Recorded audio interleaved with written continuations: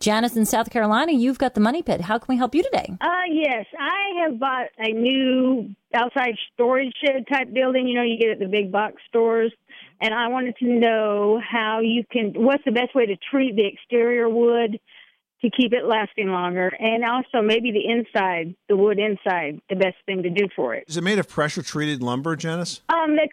It's got lumber on the trim, and then they call that smart siding, and that's the side of the walls and stuff are smart on the outside, smart siding. Okay, so has it been painted? No, it's just raw wood. Okay, so what we would do is we'd recommend that you prime it first, and I guess you have an option to paint it or stain it, depending on how the siding actually looks, but you want to prime it first, and then after you prime it, then you could add a couple of coats of either good quality exterior paint or good quality exterior stain.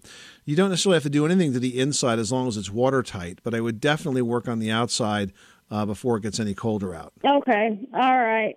Thank you. All right. Good luck with that project. Thanks so much for calling us at 888-MONEY-PIT.